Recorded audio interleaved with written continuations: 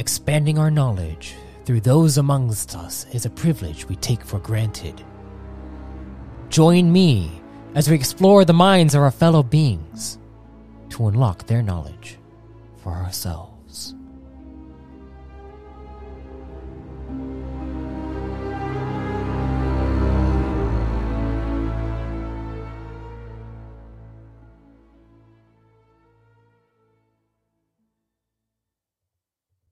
Greetings, fellow travelers and storytellers. Welcome to the Arthadian Anthologies podcast, where I, MS Arthadian, dive into the ever-expanding universe I'm developing and the deeper meaning behind it all.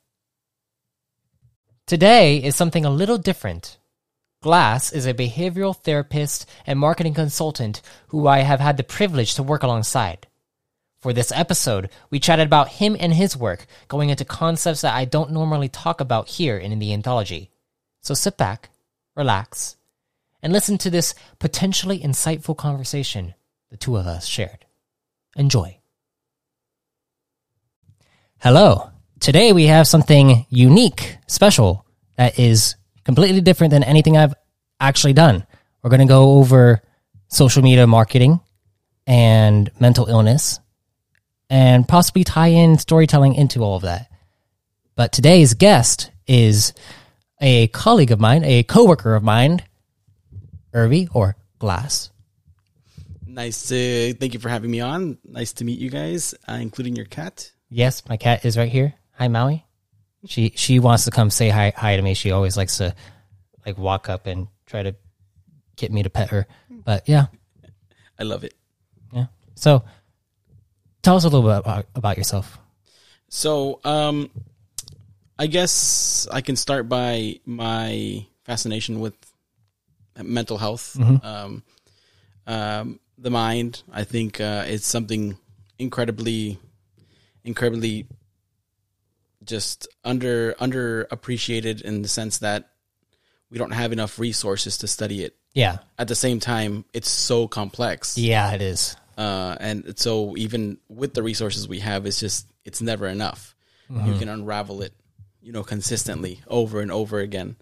But at the same time, it's always called my attention because it was something that I always felt like I could kind of tell what people were feeling, mm-hmm. Just by looking at them. Ever since a form of empathy. Yeah. It's something that I have a really early memory of, mm-hmm. from when I was a kid, maybe 6-7 years old. I could just see someone and read their body language, or see how stressed they were, or maybe without them telling me something, I could, when I was a kid, I couldn't really do much. All I would do was maybe bring my mom a cup of water, or try and get something, like a candy, or give it to my friends and stuff like that. And I would try and figure out how I can make them feel better. And at the same time, maybe even find out what the problem was so I could help them with it. And that was something I didn't realize till later.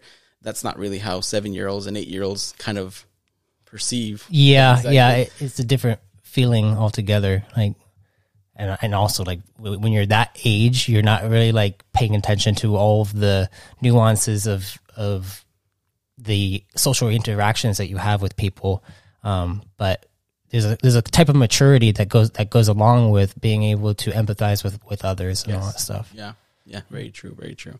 And it's just as I grew up, I kind of realized that I felt more inclined to helping people, mm-hmm. more inclined to being there for people that had a need.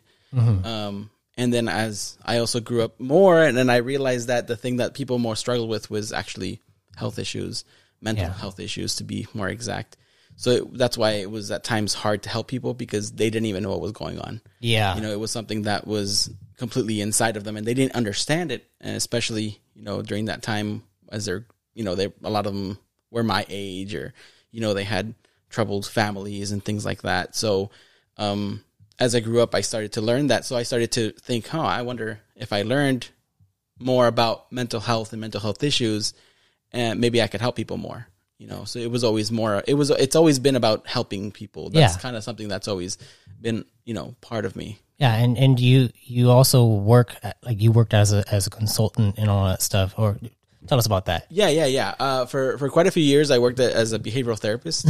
I was able to find an agency that hired me with no experience, entry level, is what they call it, and usually they ask for either education or some experience or experience with kids and things like that. And I had some experience working with kids and teens, working in the Boys and Girls Club. Yeah, and so with that experience alone, they kind of like took me in and they trained me and I got certified and things like that. That's really cool. And I felt that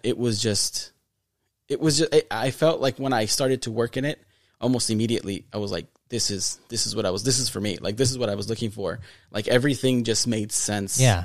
And every problem that was presented to me, I was able to, get a deep dive, look into it, and able to help the family. There's like a passion in help and seeing other people kind of grow and build from where they once were, where they were in a downward spiral, and you could help lift people out of that.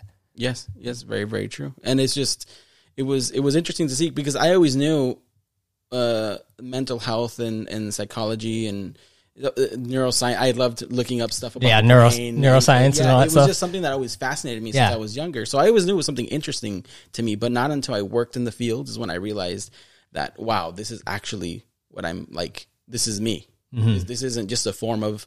This is just something that I'm interested. This is me. Like, this is what I'm. This is what I need to do to help people.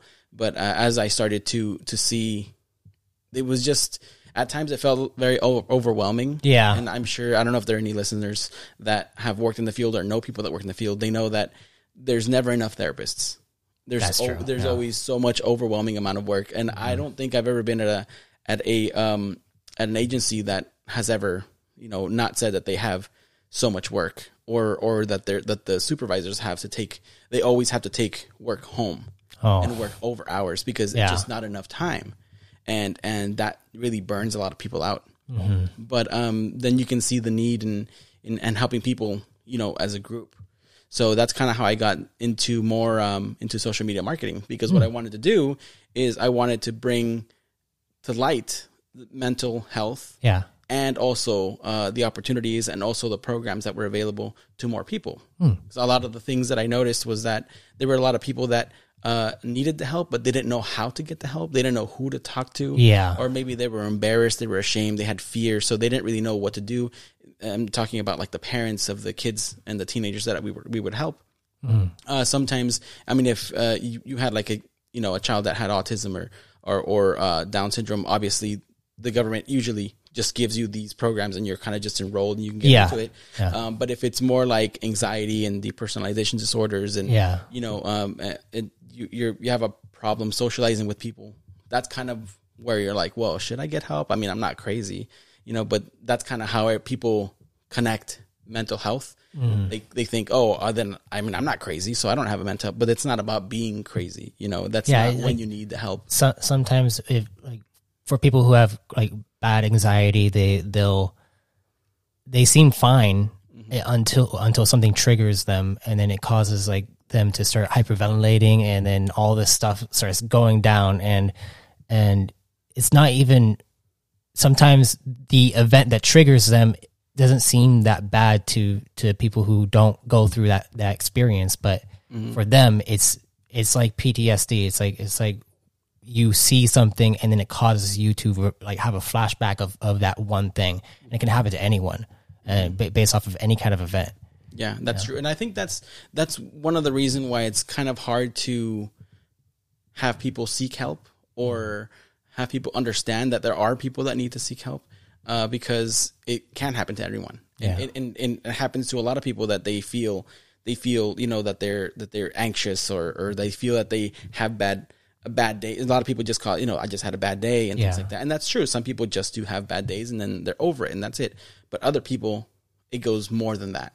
And they don't understand that there's some people that just can't get over it, and because it's not something you can just get over. It's an actual health. It's actually a health issue. Mm-hmm. And so that's why, especially like specifically, hi. Sorry, saying hi to the cat. Hi.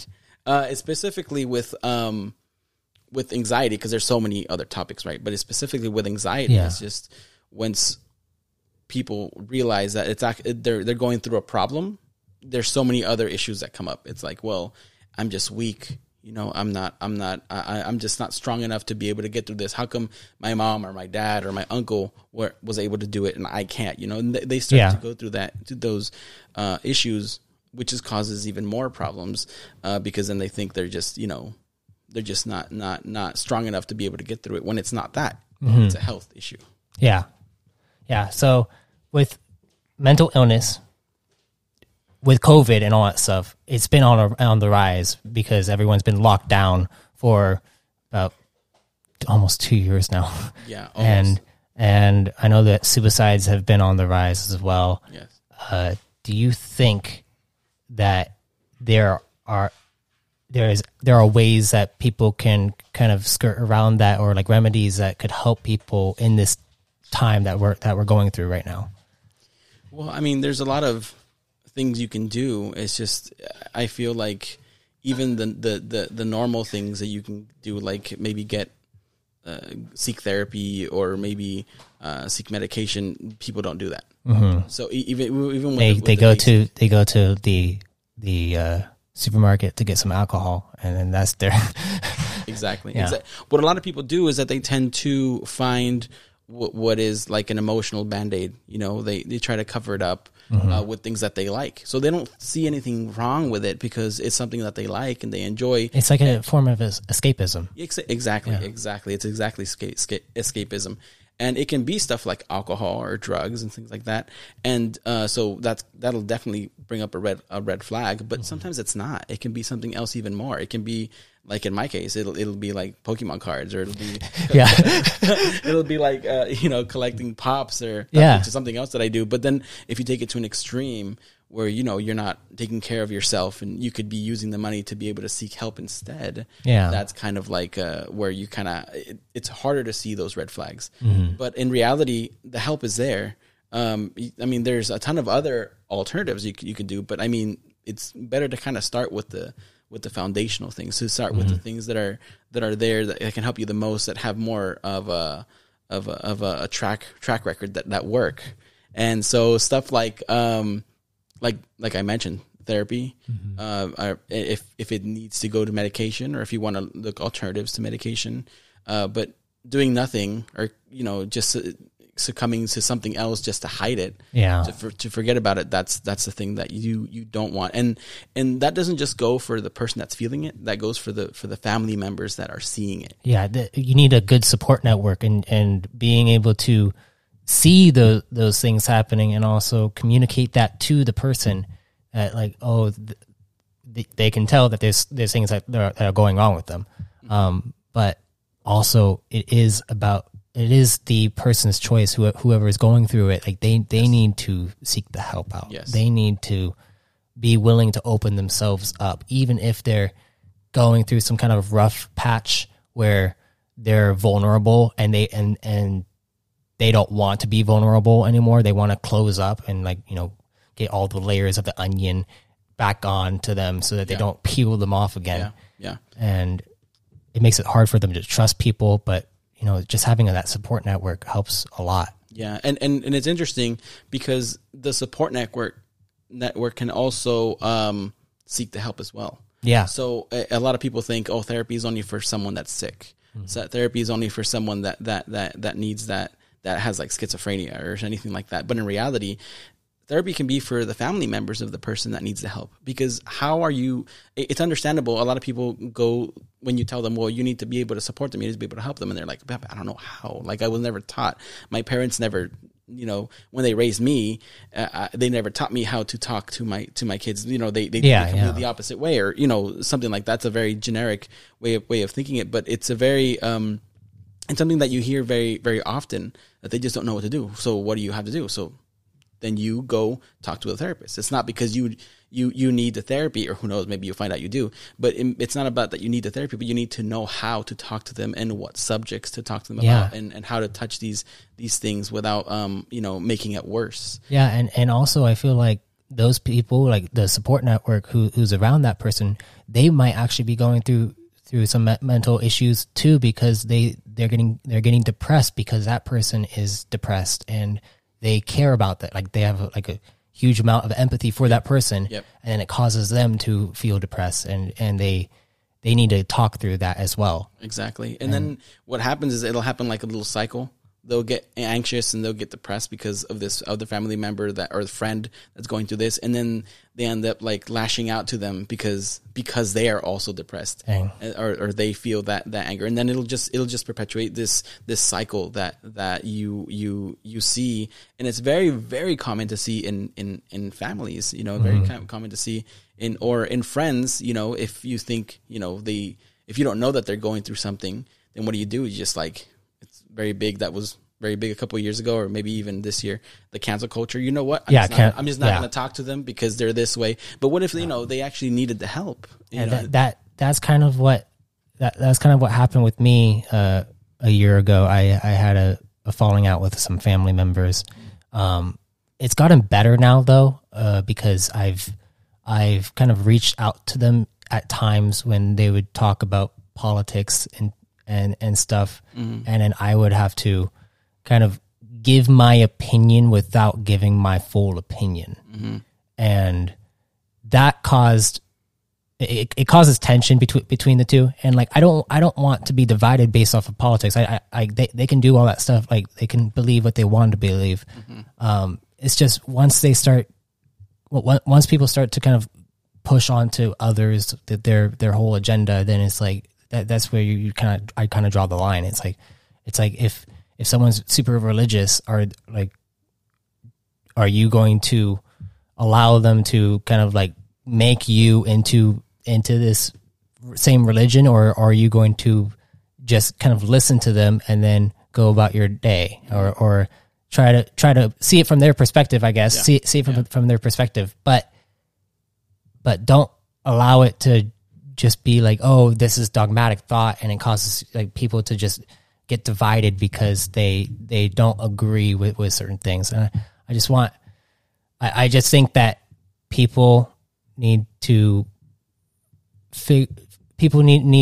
really think about all the things that they believe in, and kind of double check and triple check and like look at themselves in the mirror, kind of think about like how they view the world, how they view society, and how they view themselves. Because in reality, like, I think that society as a whole is just, it's kind of, we are a part of that society. So we need to look at ourselves, look within ourselves, find all the flaws and kind of bring them out and show and shine light onto them. And then basically be like, okay, these are things I have a problem with, and I need to fix them. Yes. And it's like everyone needs to go through this. It's like when you have a bad relationship and you end up breaking up, and then you go and rebound like right off the bat. But in reality, that bad relationship might have not been just your significant other's fault. It was also your fault partly. And if you're not aware of that, then you're never going to fix the problems, and you're always going to have the same problems in every single relationship. Yes, that's true. Yeah, that's very true. And I feel it's hard for people to get to that stage where they have that self-awareness.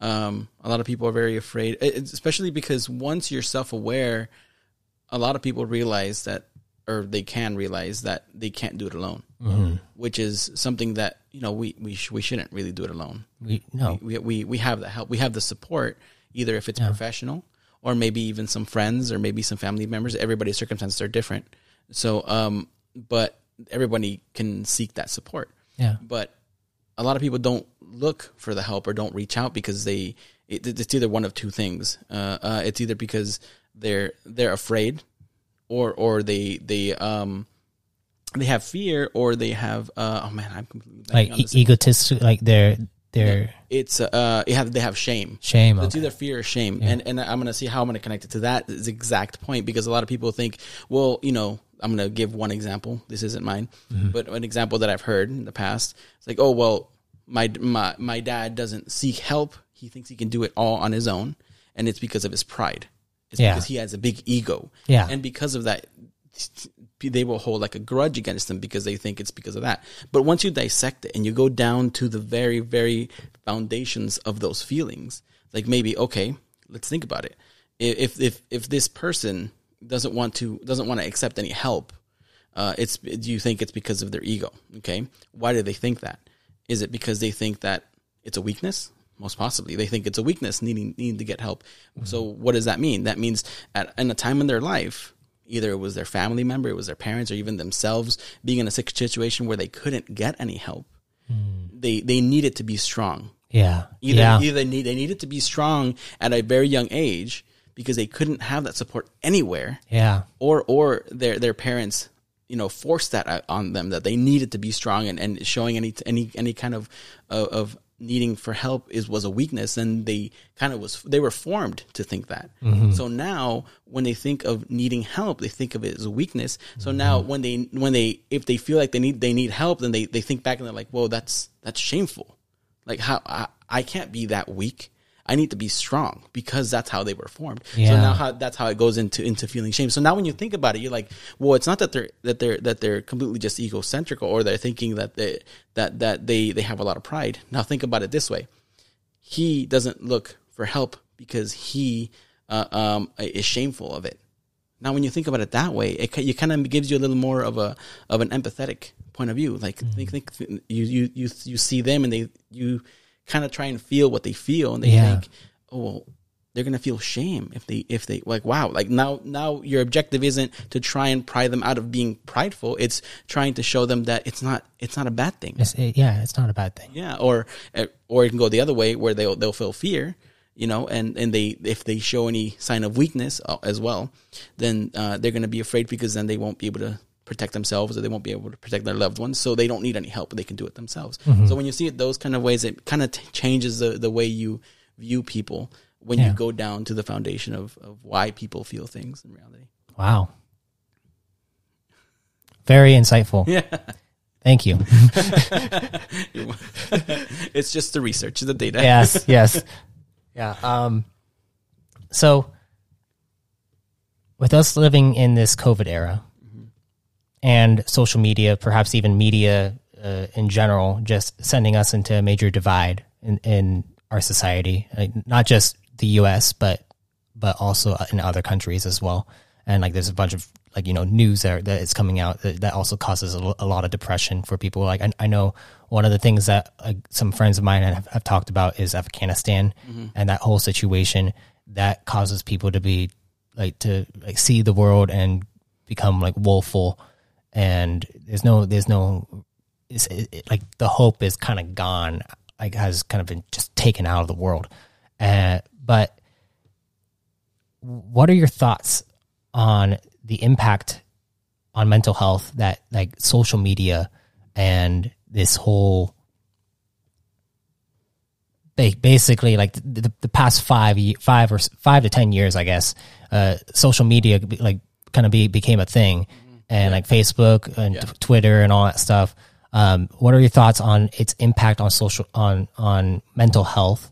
And also, do you think that there could be better alternatives to social media, and maybe ways that we can improve the technology to help make people see the issues of what is going on, being addicted to social media. Yeah. I just was driving by a high school earlier, and literally all of them were on their phones, just constantly.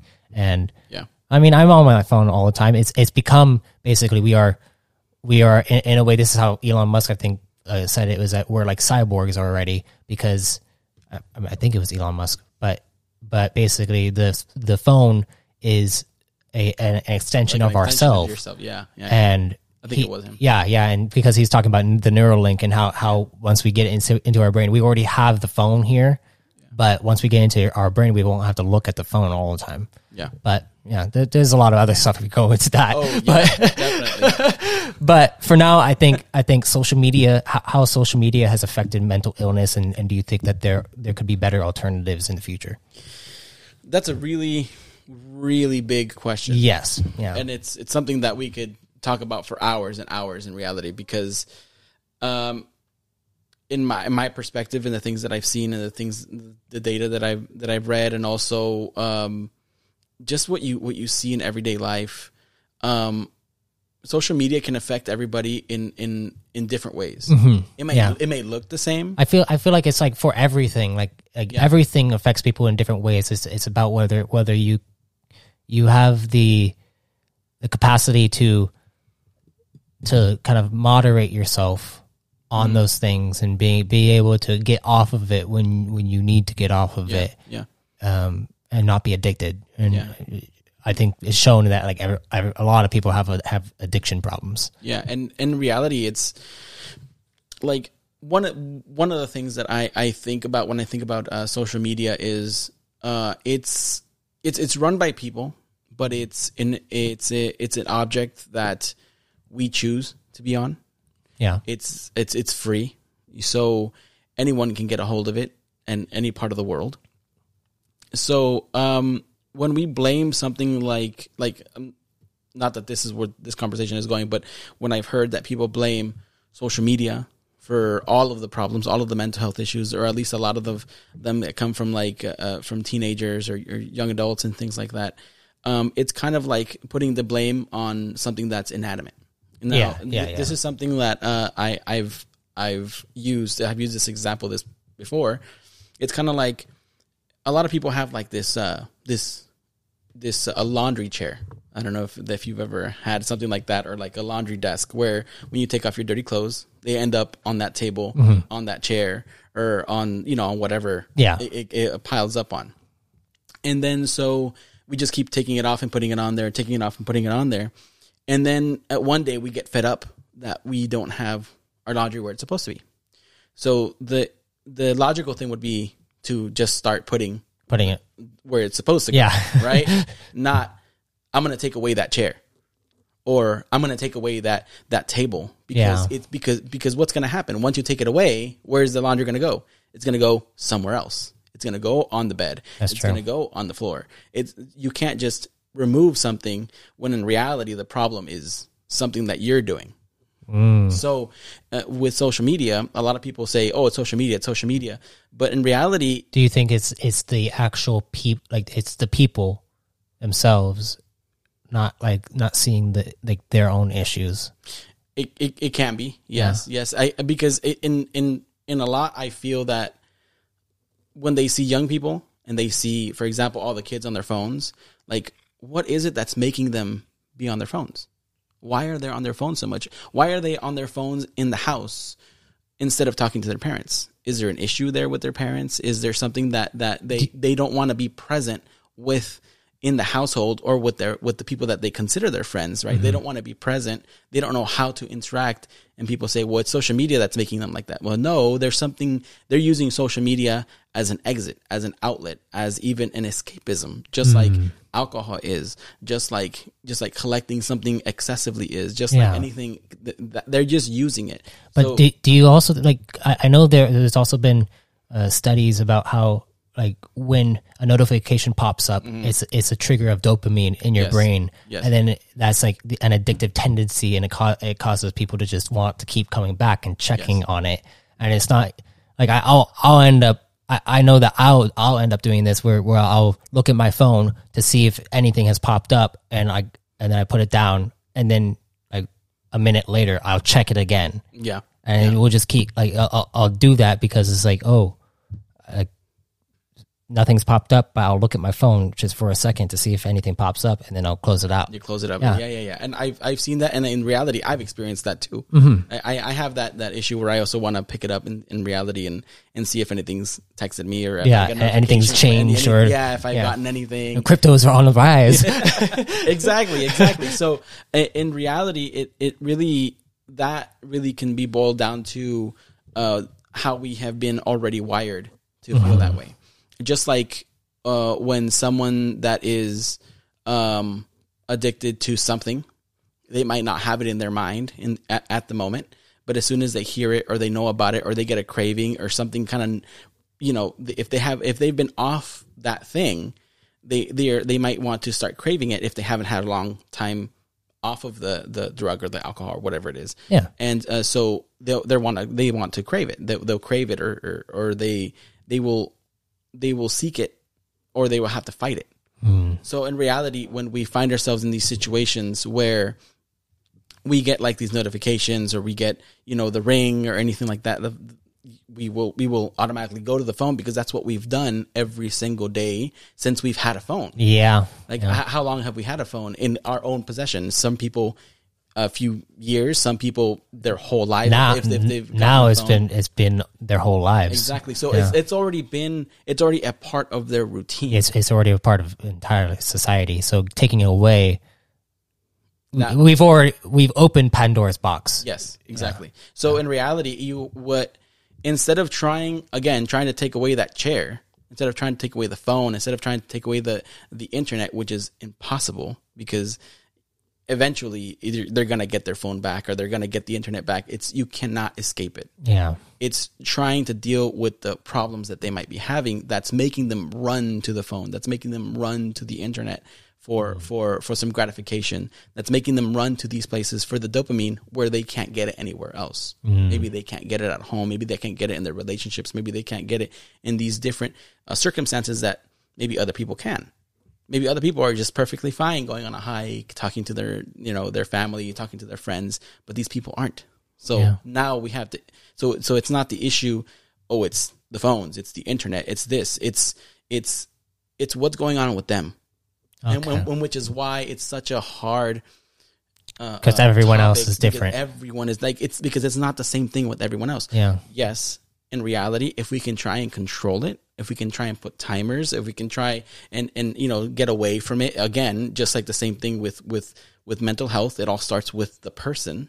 The person has to want to seek that help. The person has to want to leave the phone, leave those things, so they can try and pursue things, maybe even seek a professional help.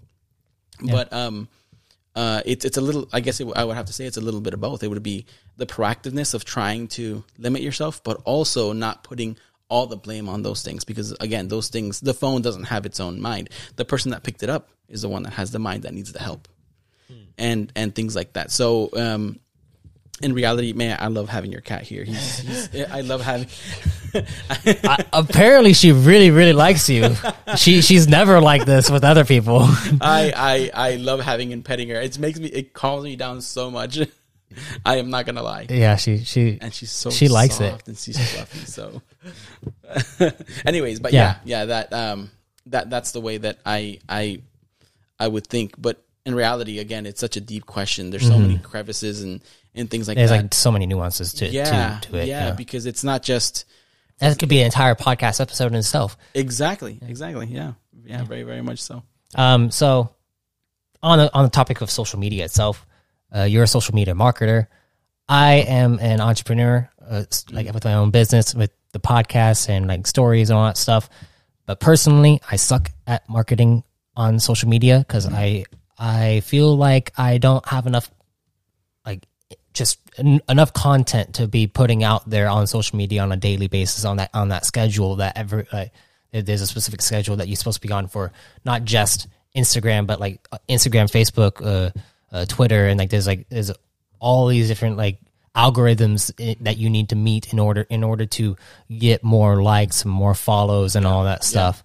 Get more people to see your content so that you can actually, start selling and get a following. Yeah, exactly. What are some ways that we could that you could kind of skirt around that issue of not having enough to post, I guess? Yeah. Well, I think getting away from needing to have everything perfect, I think it's a good place to start. Okay. Especially for the people that might not have the income. Yeah. If you have the income, you can just hire people. Yeah. That's the easiest way. But if you don't have the income, that means instead of you needing to have the best camera, you needing to have the best equipment, that's something that can definitely help you instead of just waiting until you have those things. In reality, I think that's the point. Waiting until you have those things, not because you can't upgrade and as you save up, you can get your better equipment to make the quality everything better. But not waiting until you have it, just using what you have at your disposal now. Yeah, using your phone. just taking out your phone and just shooting on your iPhone or shooting on like what I had before, my BlackBerry and stuff like that. So it doesn't really matter. What it is that you have to start, and I'm talking to everybody when I say you. Yeah. You have to start just doing.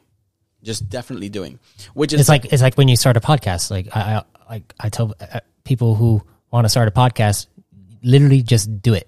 Just do it. Because I wanted to start a podcast for like 2 years before I even started this podcast, and I kept saying like, oh, when I get my own, like my stuff, like I need to get some stuff together and all that stuff. Like, no, you just do it.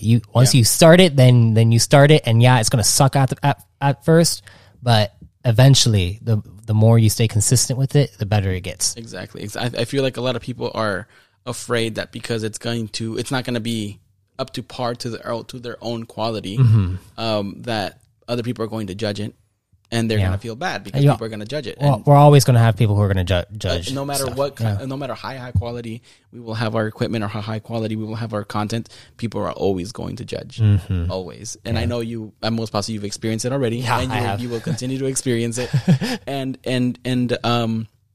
So when it comes to creating more content, that means going out to different outlets, not just audio, but maybe animation or maybe video. I think video is one of my favorite things to go to because you can like record the podcast, and you can use that video clip to make into smaller clips and put it onto TikTok and put it onto Instagram and put the long form onto YouTube. And I haven't gotten into TikTok yet.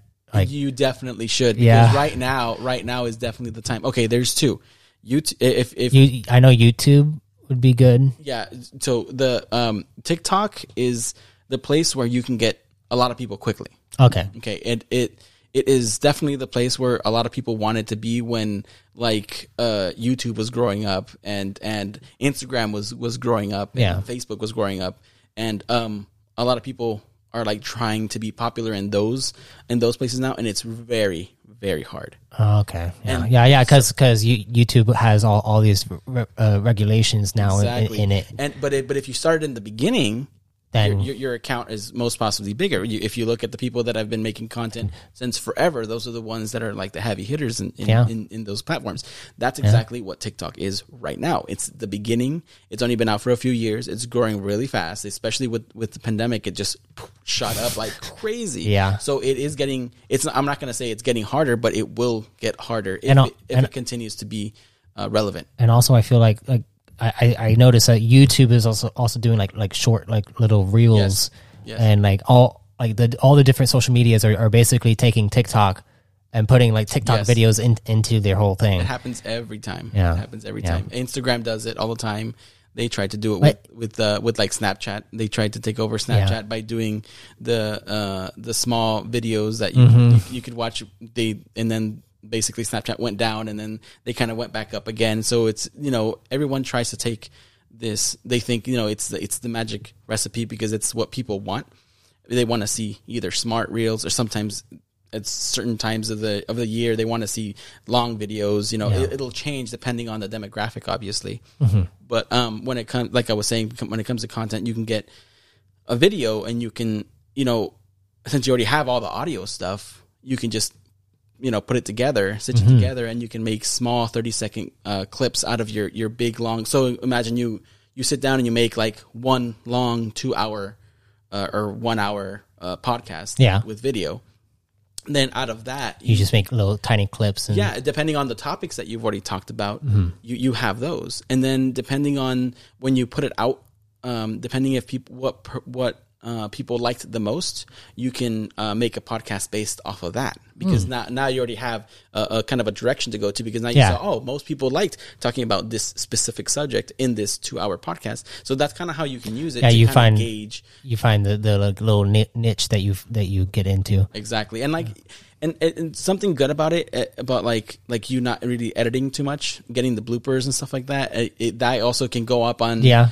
People like to see the behind the scenes. They want to see how you've done everything. And also, when it comes to content, talking about how you've gotten here. maybe how long you've done this. Being more personal. Exactly. And I know a lot of when I say this to a lot of people, everyone's saying, "Well, there's so many videos of people doing that," but it's not about it's not about how many videos there are of people doing it. It's about people getting to know you better. People getting personal with you, because that's what you want. You want to create this relationship with your listeners or the people that watch your videos, and they can't get personal with you if they don't know who you are, where you came from, how you got here. That's kind of like how Twitch operates, because like Twitch is all about like Yes. the community within the chat, and Yes. everyone kind of can communicate with the actual Twitch streamer. Exactly. And all that stuff. Exactly. You want people to get to see your setup and what your setup was before this. You want people to see Maui and how she, loves to be near us and stuff like that. That's what people want. They want to see you. They want to see this. Obviously, they want to hear what you want to say, because if not, they wouldn't be there. Yeah. But once they get to see who you really are, then that's when the connection from just you're someone that I listen to, oh, that's Matt. That's Matt, yeah. Yeah. Oh, I'm going to listen to Matt. I'm going to listen to this because, I have a connection with him. He said something one day, or he had a listener one day, and he said to that listener that I was thinking exactly that. So that's exactly what, how you can create more content. And it's not easy for everyone, because not everyone is like, video savvy, I guess, Yeah, that's, and also the editing. Yeah, that's kind of the thing that kind of holds people back. But just like when you started with podcasts, it's going to be a struggle and reaching out for help. I mean, talking now about this, I will help you any way I can. Okay, and if you want, and actually, I have some ideas of things that I want to be able to record with you. That'd be Maybe really cool. even like taking this podcast onto a bench outside somewhere, Yeah. where there's people around. And maybe having people weigh in if they want to, and things like that. And that'd be cool. I kind of want to. That would be actually really cool to go around and maybe go to like a movie theater and be like, so what kind of movie are you seeing today? Yeah. What are your thoughts on the movie industry right now? And do you think there are any good movies out that are actually like exactly. Like, yeah. Anything I suggest anything this also has to do with your content and your followers. It's important that you stick to things. You don't have to, but it's important that you stick to things that you like. Yeah. That you already enjoy. Because obviously, the more you like it, the more you will be passionate about it, and the more people will see it. Yeah. Doesn't mean that you have to stick to that all the time. But it's better for you to try and hover around those things more than anything. Yeah. And if like I said, if you're ever willing to do something like that, I will charge up my camera. Dude, I have so many things that I want to do. Yeah, but we got to do it. Yeah, we'll definitely do it. We'll plan it out. I mean, we work together, so we'll plan it out. Yeah. And now you know where I live, so exactly. I'll be at your house like, hey, we got to record something. Come on, let's get the camera out. Yeah. I am totally down. And like, have you ever thought about starting a podcast? I have actually. You know, it's interesting that I do what I do. At least, or I guess I should say I did what I did. Because I haven't done social media marketing since the pandemic. Yeah. I feel like you'd be great at it. Like, just you already have like a lot of charisma and just being able to just communicate. It's the cat. Thoroughly. That's what it is the cat. Well, you can have your own cat on the podcast too. I'll just bring my cat. Yeah. But yeah, I have thought about it, and like I said, it's interesting that me doing social media marketing, I don't have platforms, I don't have anything for myself, and it's mostly because I like to be behind the scenes. You like to help others. Yeah, exactly. I do need someone behind the scenes. Well, you know what? I have seriously been thinking about it this past couple of days, and especially since you asked me to be on the podcast, and I was talking to my family members, and I was telling them, you know what? I think I want to get back into it, and I think this would be a really good jump start for me to be able to get back into it and actually have a platform and actually have. That would be awesome. Yeah. So I mean, I guess I could just use the knowledge that I already have for myself, but also be able to use it to help other people grow. And I know there are, like I said, a ton of other people that already do it. Yeah. You can do you could start like a whole like social media marketing company that like then can also, you can get like sponsorships and do donations for like mental health and all that stuff. That's exactly what I want to do. Yeah. That's exactly what I want to do. And it's been this something that because it's interesting the way I started doing into social media marketing, just going back a little bit. I was just a behavioral therapist, and I was well, actually, I shouldn't say just, but because I was doing a lot for the community. And I felt it was very fulfilling. But I was also like a Lyft driver, because you can only do part-time as a behavioral therapist. Yeah. Because it's after school hours and stuff like that. And so I felt like there was a point in my life that I felt like I could do more for the mental health industry, mental health community, I should say, not the industry, but the community. And I felt that I could help people, because it was so gratifying to help these people and help these families and help these individuals. It's one of the most amazing feeling, looking back a year and seeing how much these people have progressed, and not just the client or the patient or the person that you're working with be thankful, but also the family members. Yeah. And I remember I worked, like, for example, I worked with this one family that the family, it was interesting because he was one of the most stubborn fathers that I had ever worked with at that point. And he didn't believe that his son had autism. And so he just did not want to believe. He just did not want to believe it. But once he told me this, and I only know this because he opened up to me, and it's very interesting because he's bald and he has a mustache and he has like this big like gangster look. Oh, okay, He's just buff, and he was just like he's a man of like only just a few words, and a very successful man. He had his own business, but he was just like that, very hard and stuff like that. And then once he just came up to me, this was like maybe I want to say 10 or 11 months into giving therapy. He was like, I just want to tell you, it was I didn't believe that he had autism. I didn't even believe that autism existed. But until the moment that I saw you interact with him, and the way he acted with you, and the way he changed, not just in the months, but in that moment, how he completely changed, and how you were able to help him with the way you did things, or the way you had to stop doing things. I just knew. It just clicked in my head. It was like completely night and day from the way he reacted with you, than the way he reacted with everyone else at the moment. He was nonverbal. And so he was very violent, and so with me he wasn't, and little by little I started to help him. So he started to talk and say words, little things here and there. Yeah. I started to teach him a few signs for sign language in the beginning, and then from there he went to speaking and saying things, and within just a few months he was talking, and you couldn't get him to stop talking. Nice. And he was, I want to say he was like 8. Oh. So his whole life he was so violent because he couldn't express himself. He no one understood him. So that's why he would bite people, and that's why he would kick and punch. And his little sister, she was so cute, but she was always afraid of him, but she loved him. Yeah. She loved him so much, but she didn't want to get hit. She didn't want to get punched or anything, and that was their life. And they were always mad at him because of that. And so when I stepped in, and that also causes him to kind of reel back, because exactly, and not just that, even become more violent because he felt so misunderstood. Yeah. But once we sat down and we started doing the therapy, and he started to change, just there was so much peace in the house. That's good. And all you could hear instead of the crying of the sister was the laughter, because they were playing, and he was talking, and he wanted to see this. And when he would tell him no, he wouldn't throw a tantrum. He would be like the most best behaved kid out of anyone. And it was so interesting to see the dad change, because since I didn't know, he was very stubborn and like that, but I felt it from the very beginning. Yeah. There was that force. There was like a tension. It was that tension. But later I could feel him unraveling without him telling me. The same thing as when I was a kid. I could tell how people feel without them telling me. I could feel it with him too. The mom, she was always on board because she was the one that was there all the time. So she kind of had more insight, and she was very open. She listened to everything we suggested, she would do.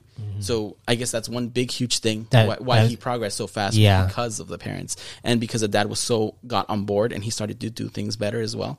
That's good. And getting to the conclusion of the story was that at that moment when he was telling me this, it was like, I was so grateful that you did this for my family and for my son. That must have felt amazing. It was the best. It was the basically the reason why I did it. Yeah. Like the reason why I kept doing it, and I didn't want to stop.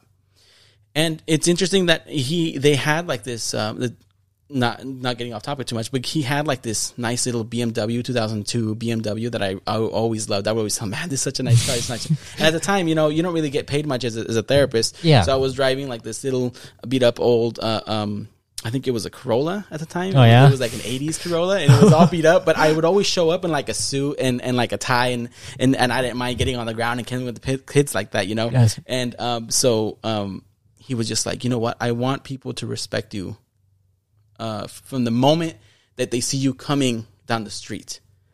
And I was like, okay, what's that supposed to mean? I was like, okay, but let's see where this is going. And he's like, yeah, so I want to give you my car. And I was like, wow. I was like, wait, what do you mean? He's like, yes, I know you like the BMW, and I want to give it to you.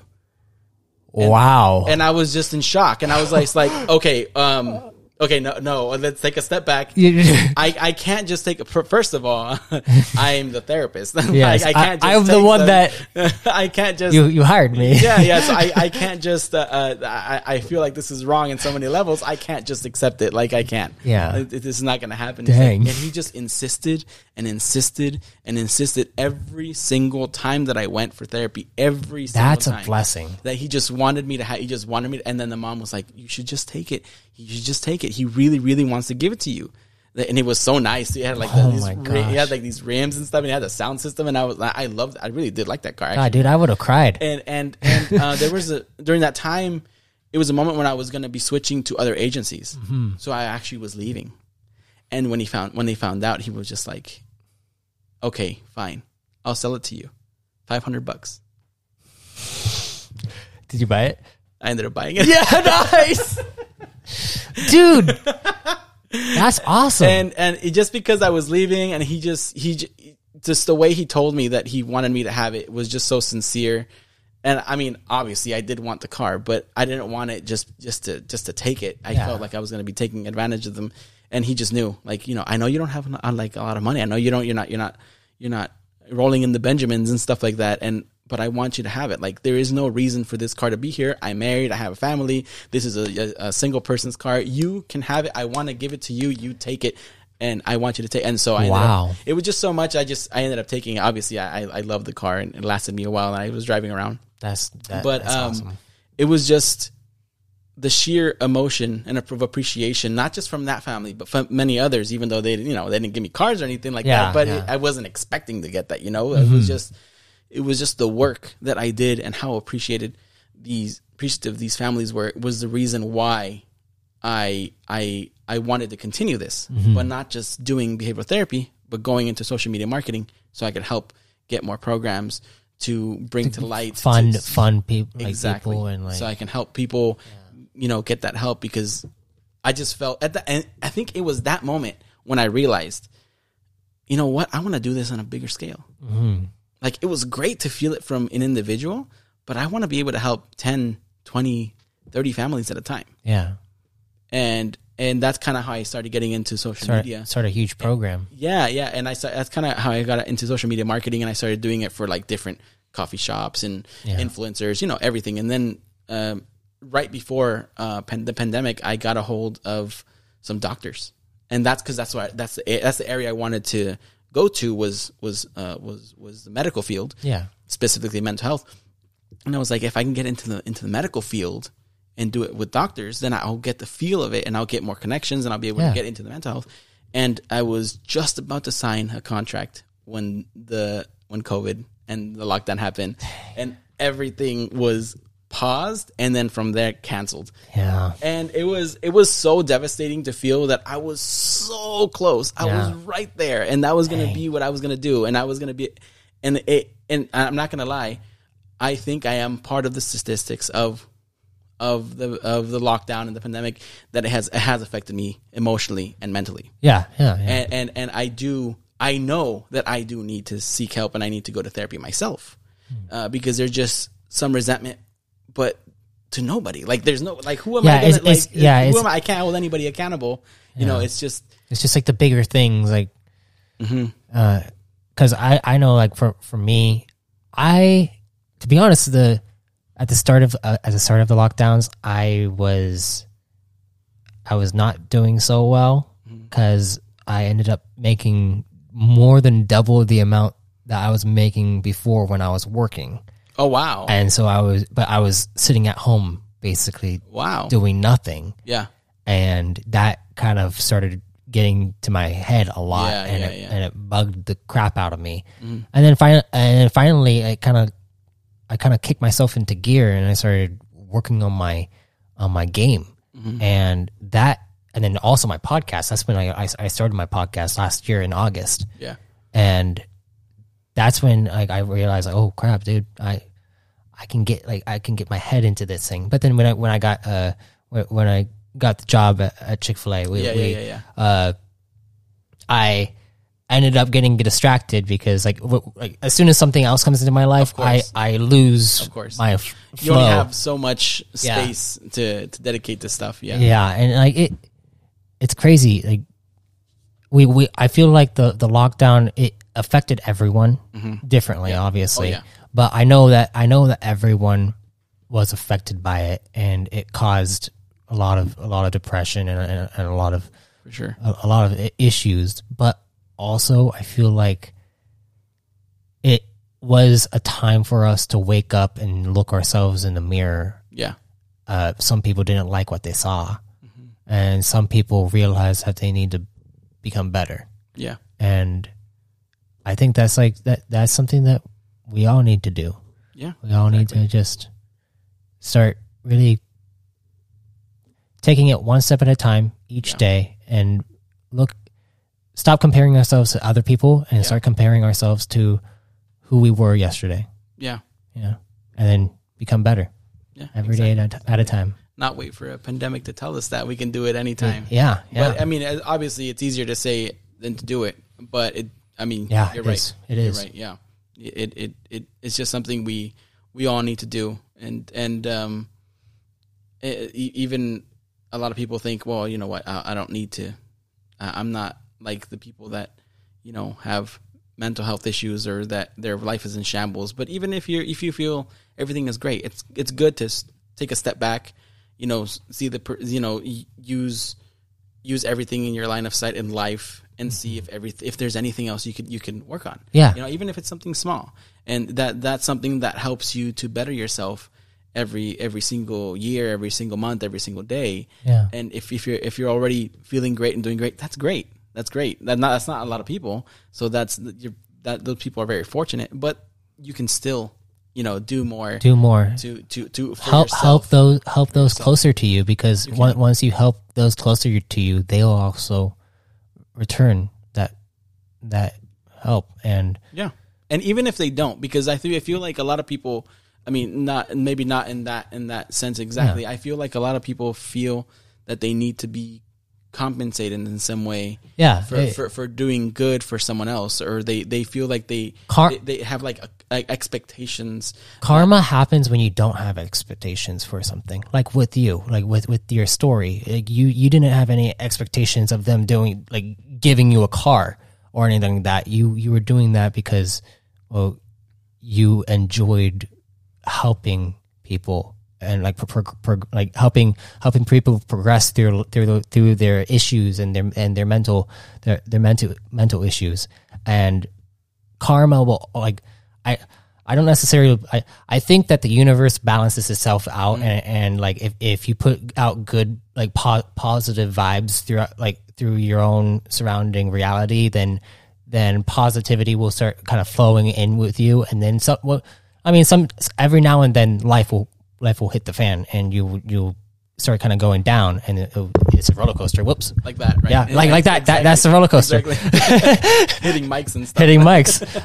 But yeah, it's like, well, you can, like, I'll be going down, but then as soon as I realize the problem and I start addressing it, and then it starts to go back up. Yeah, and you just need to notice the problem before it's too late, before you hit rock bottom. But once you hit rock bottom, there's no place but to go up. Yeah, exactly. It's very true. Yeah. And it's really important to be able to do things like that way without any expectation, and to do things just to help people. Yeah. And because once we do things with expectation, especially if you're going to be doing something like a podcast or anything that has to do with online social media, if you have a business, you obviously, business owners know that there's no expectation, that they have to do things without expectation, because they can't just put a product out there and think that everyone's going to buy it. Yeah. They like thinking that they deserve people to buy their product. They deserve that people need to be listening to their stuff. They need to be commenting on their stuff. They don't, it's like no one owes you anything. No, especially people that know nothing about you, have never heard of you. Yeah. How are they going to give you anything? Like so you have to do things because you want to do them. Yeah. You start a podcast because you want to start a podcast. You start a business because you have something behind it. You have an idea. Yeah, exactly. That you want to convey to other people, and you're not doing it like, the goal would be to make money from it, but the start of it should never be, I need to make money. The start of it should be, this is something that I want to do, like to help others or give people something to enjoy. Exactly. Like for example, my stuff, I want people to be immersed into the universe that I've been creating for so long, like basically my entire life. And I also want to inspire other creators to come and join me in this endeavor and help them kind of grow as well. And I mean, I'm growing through it too, and collaborating with others to grow together. That sounds like fun. Yeah, of course. And you know what? There are people that want to do it for money. You know what? They can do. Yeah, they can do that. If they think that's going to bring them happiness, then they will do what they think. But in reality, we know what will make us happy, and everyone has their own thing, and we should definitely do those things. Definitely do them, but like I mentioned, without any expectations. Completely full of love, exactly. Passion. Exactly. There you go. Yeah, I think that's a good place to end this podcast. Yeah. Well, all right. Thank you. I know you don't have any like specific places like for social media yet, but you'll be getting some. Yeah, and I would really like to have you on again. Yeah, because then like maybe we can have you on as well as like another guest, and then we can like have a full like that would be amazing discussion too. Yeah. Like yeah, of course. I am planning on.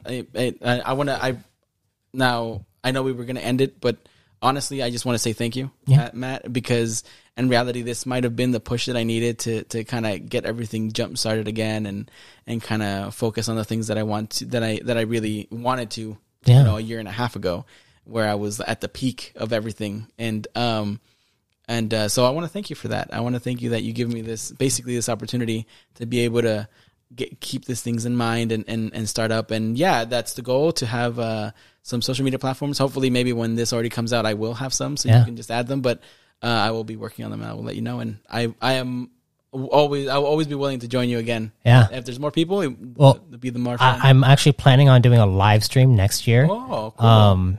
I want to do that on like YouTube and stuff like that. Yeah. But it's going to be for my game. So maybe you can help me with that. Yes. Yes. I'm down. That is some stuff that like there's a lot of plans I have in the future, but yeah, it's my pleasure to have you on, and I really enjoyed this conversation. I think like people need to hear about these conversations and really like just put some good vibes out into the world. Yeah. And thank you for doing that too. Thank you for having me. Yeah. I thank you for listening to our conversation. If you'd like to hear more guest entries like this one, go over and become a free member at arthadiananthologies.com to not miss another episode like this. And if you're interested in becoming a guest yourself, you can fill out an entry form at the site's homepage. Until next time, travelers, be safe, stay safe, and if death comes to you, may you be reborn in power.